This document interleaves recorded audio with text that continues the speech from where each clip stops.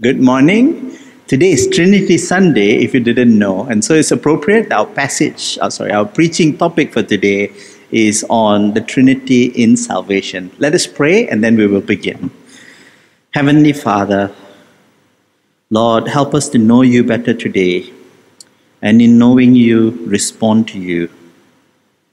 And so help us, Father, to pay attention today and work in our hearts through your Spirit. In Jesus' name we pray this. Amen. One of my favorite classical music piece is Tchaikovsky's 1812 Overture. It's played with a full orchestral accompaniment, and if you've heard it before, you'll know it's a masterpiece. Now it begins with the string section, consisting of the violins, the viola, the cello, the double bass, and all of this sets up the main melodic theme ever so gently. And even as you listen to it carefully, the brass section, the trumpets, the trombones, the French horn will suddenly chime in with what's known as a counter melody. So it blends together with the main melody to provide a rich and distinct sound, neither overpowering the other, but rather working together to bring out the composer's intent. And just when you think, the music has settled down, the percussion suddenly jumps in. Now, Tchaikovsky opted to use actual cannon fire instead of drums, so it really makes a strong impression. And as the percussion then builds up to a climax, then all the section, the strings, the brass, the percussions, all comes together in perfect harmony to blend all these distinct instruments into one melodic composition. Then, as you continue to hear throughout the piece, the different sections will cooperate and work in unity to bring forth a beautiful piece of music. Now, in the same way, in bringing forth the mystery of salvation, we will see the members of the Trinity working together in perfect harmony. Each one works in a different way, has a different role, but actually all three members work together perfectly to weave this tapestry of salvation that is so beautiful and perfect. So in coming to understand how the Trinity brings forth salvation, we come to know and appreciate the unity shared by the Father, the Son, and the Holy Spirit. And we also come to get a deeper appreciation for God's plan for redemption and God's love. Now, before we delve into the role of the Trinity in salvation, we should seek to understand a little bit more about the nature of the Trinity. Now, I have to confess, even the most learned scholar or pastor cannot confess that they understand the Trinity completely. There is an element of mystery that we just can't grasp from this side of heaven. But there is enough revelation about the Trinity so that we can say certain things with certainty about the nature of the Trinity. Firstly, we know that God is one. The Old Testament church confessed the Shema, the declaration of God's nature. Hear, O Israel, the Lord our God, the Lord is one. We worship only one God. There is only one God. But we must understand also that the one and only God who actually exists is the triune God. We worship one God in Trinity and Trinity in unity, as the Athanasian Creed puts it. This Trinitarian nature of God is seen in the baptism of Jesus in Matthew chapter 3. There, we see God the Father speaking from above, the Spirit descending like a dove and hovering over the waters, and the Son ready to do the will of the Father. We see, therefore, the three persons of the Trinity being revealed to us through that passage. And some commentators have pointed out how similar that baptism scene is to the opening of the Bible in Genesis chapter 1. You see, there we see the Spirit hovering over the water. The Father then speaks his intent, and the Word of God achieves God's purposes. And we can also see that Trinitarian formula for baptism as Jesus declared in the Great Commission. Notice in that verse how we are to baptize in the name, singular, not plural, of the Father, the Son, and of the Holy Spirit. Now, if you're talking about three different gods, we would baptize in the names, plural, of the Father, Son, and the Holy Spirit. So this shows us that there is unity in the persons of the Godhead. And it shows us the co-equal nature of the Father, the Son, and the Holy Spirit, and how all three persons are one God. So from this, we can say that we affirm God as one being, but as three persons who exist eternally in perfect unity and love. And we want to understand that the three persons of the Trinity are not like Lego blocks that combine to form God. Each person of the Trinity is fully God. Neither should we say that there is one God who wears or puts on different faces or different roles, becoming the Father for a while, then becoming the Son when needed, and then becoming the Spirit in some interactions with humanity. That is blasphemy. Because in saying that, we reject the personhood of each person in the Trinity, despite the Bible clearly showing us that each member of the Godhead is a person and they interact with each other.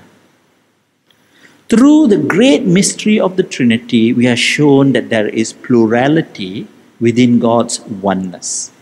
Within the Godhead, there are self-distinctions, and each person is distinct from the others in the way that they eternally relate among themselves and the role that they take on in God's work. So the Father is one person, the Son is one person, and the Holy Spirit is another, again as declared in the Athanasian Creed. Now at this point, some of you are still thinking, so one or three? Well, we want to remember the Trinity is not a mathematical formula to be solved, but it is instead a divine mystery that reveals God's character and relationship within Himself.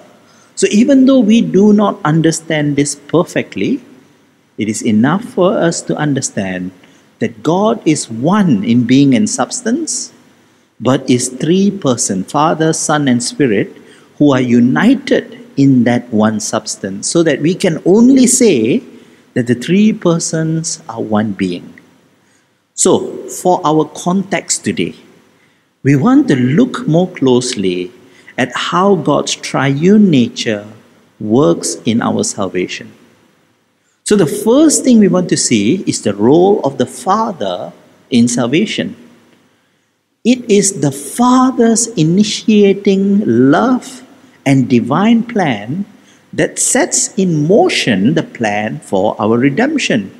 We see in John 3:16 that the Father loves the world so much that rather than destroy this world that has rejected God, instead, He wants to reconcile the world to Himself. So in this clear demonstration of His love for us, we come to understand the reason God sent Jesus Christ to the world. Not to condemn, but to save as He has desired. In fact, it's not wrong to say that the Father is the one who orchestrated the salvation plan, as seen in Ephesians chapter 3, verse 3 to 6. The Father is the one who has blessed us in Christ with every spiritual blessing in the heavenly places. The Father is the one who has chosen us in Him, even before we are born to be saved. In love, He predestined us for adoption to become His sons through Jesus Christ. So the Father, because of His great love for us, determines that we are to become His. He does not want us to perish, even though Ephesians 2 puts it, that we are dead in our trespasses, living in the passions of our flesh, carrying out the desires of the body and the mind, and were by nature children of wrath. In response to this, He sends His Son so that we may, through the salvation that Jesus brings, become his adopted sons. So this teaches us that God the Father has a will, a desire, purpose for salvation, and so he initiates this plan of salvation and sends his Son. Next, we look at the role of God the Son in salvation. Now we saw how the Father operates in salvation, but we also want to see that everything that the Father does for our salvation, he does through Christ. The Son responds to the Father's wishes, and through his obedience to the Father, brings forth salvation by going to the cross as a sacrifice for the sins of those he is to save. We see from John chapter 5 verse 19 that the Son is the one who does what the Father wills and does not come to do his own will. He comes to fulfill the Father's wishes. So through the work of the Son comes redemption for the world and for us. Now at the cross, Jesus did not only pay for our sins, but he also took all his righteousness that he earned through obeying God's commands perfectly by fulfilling the law without sinning, and then he imputes it, he gives it to us. And through Jesus imputing his righteousness to us, we are then credited as having lived a perfect and obedient life, as if we were Jesus himself. And it is through that we are adopted by the Father as sons, and so given a share in the inheritance of Jesus. So we are not just forgiven for our sins to become slaves, but we are then exalted as sons. So come and see this Son, the eternal beloved God the Son, who came down and humbled himself to join us in our humanity. Jesus, the Son of God, co-equal with his Father in majesty, power, and glory, became the Son of Man, so that many sons of man can now become sons of God. Through this, Jesus achieves the reconciliation that John 3:16 pointed towards. That in his love, God redeems the world and brings it to himself. Now, more than that, the salvation that Jesus brought was not only functional, it is relational, right? We become sons to the Father. And Jesus, the second member of the Trinity, becomes our brother. Such is the love of Christ, that he bore our sins, he took them away, and instead of condemning us as we rightly deserve, he does all of this so that now we can come into true relationship with him and the Father. And this is exactly what the Father intended, as seen in Romans chapter 8 verse 29. And here we see that God the Father saves people for a relationship so that Jesus will be our brother. And by implication, since we become adopted sons, we can now call God the Father, Abba Father, just as how Jesus himself called him. So see that salvation is not only functional, but relational and restorative. Next, we look at the Holy Spirit's role in salvation. Now, just to clarify, Scripture makes it clear the Holy Spirit is not a thing. The Holy Spirit is not an it. He is a person. And that's why he's referred to as a person, and that's why we can, through our disobedience, grieve the Holy Spirit, as seen in Ephesians chapter 4, verse 30. You can't grieve electricity or gravity. You can only grieve a person. So knowing that, how does he work in salvation? Now we know that the Father plans He desires for the world to be redeemed and sinners saved. Jesus then functions as the executor of the Father's will. The Holy Spirit then functions as the enabler and finisher of the Father's will through Jesus. See, the Holy Spirit is the one who makes things happen. Think of the incarnation of Christ. In accordance with God's will of sending His Son into the world, we then see the Spirit responding by causing the Virgin Mary to become pregnant. So through this, the Holy Spirit is enabling the Son to take on flesh, to become fully human, while still retaining His full divinity. So it is through the Spirit then that Jesus is able to take on human flesh, allowing Him to fully relate to us in such a way so that His sacrifice then can be made on our behalf. We also see in Luke chapter 3, right, during the baptism of Christ, which signified the beginning of Christ's redemption work. And what do we see there? The Spirit came upon Christ.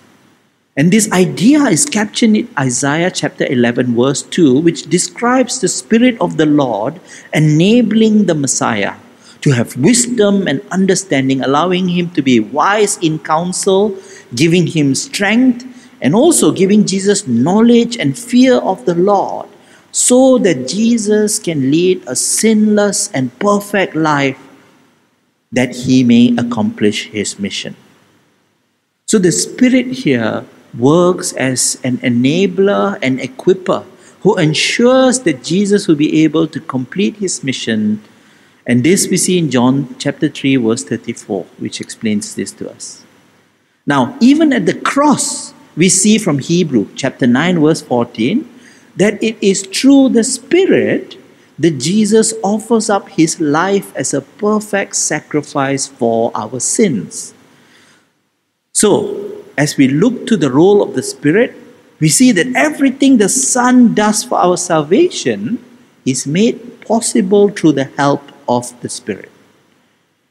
Now, as we look to those of us who are saved, Ephesians chapter 1 teaches us that it is the work of the Spirit in us which even allows us to confess our faith in Jesus as our Lord.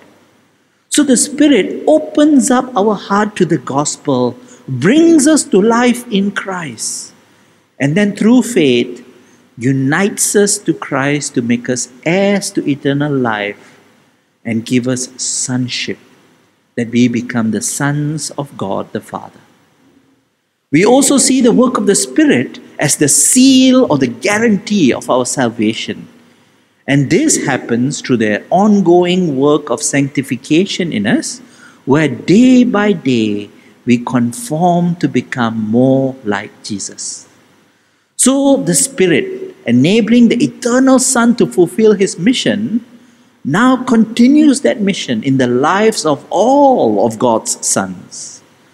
So having looked at all three persons and the different roles in salvation, we should now be able to comprehend that all three persons of the Trinity work together in different ways to bring about salvation, yet are united in one purpose which brings forth the will of God. The Trinity do not act against one another or even on one another, but with one another in our salvation. For example, Jesus did not die on that cross in order to convince the Father to change His mind about His anger and enmity towards us and draw Him to love us. Rather, Jesus died because of the Father's love for us. So through this we come to see that we worship one God in Trinity and Trinity in unity. So now that we understand that, we should think about what's the implication then of what we have learned to the gospel message. As the Father desires salvation, the Son responds by taking on flesh and dying on the cross to bring about salvation, and the Holy Spirit enables the Son to complete His mission.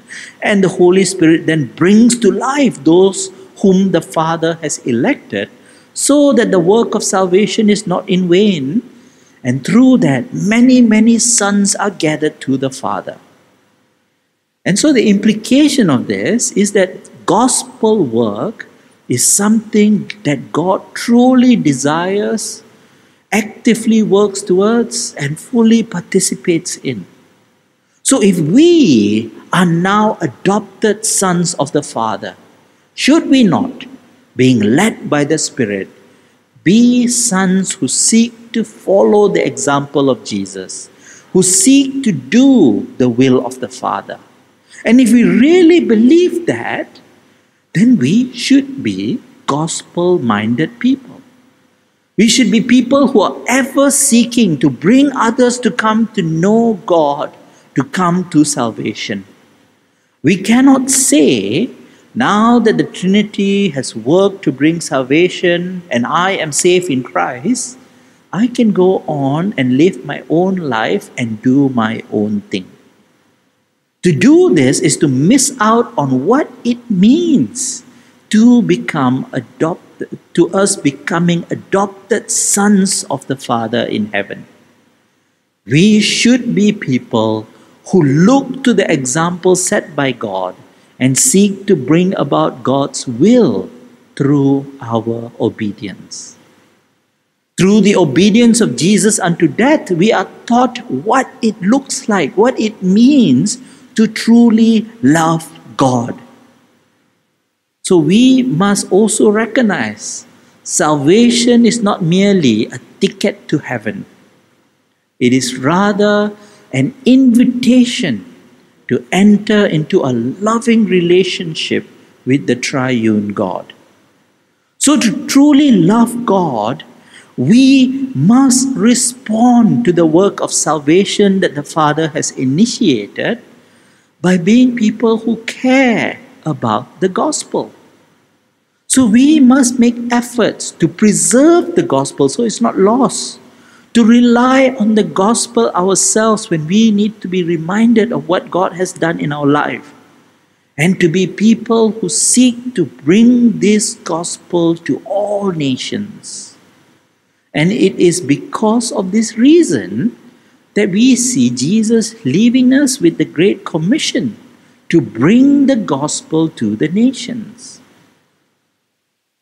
So through this, we continue the works of Christ, the eternal Son of God, because we are also now made sons of God through Christ. So do not see evangelism as an optional part of being a Christian. Rather, evangelism should be the core character, the core thing that a Christian does. A Christian who does not evangelize is not behaving as a Christian. A Christian who does not evangelize is living in disobedience, not behaving as a son should.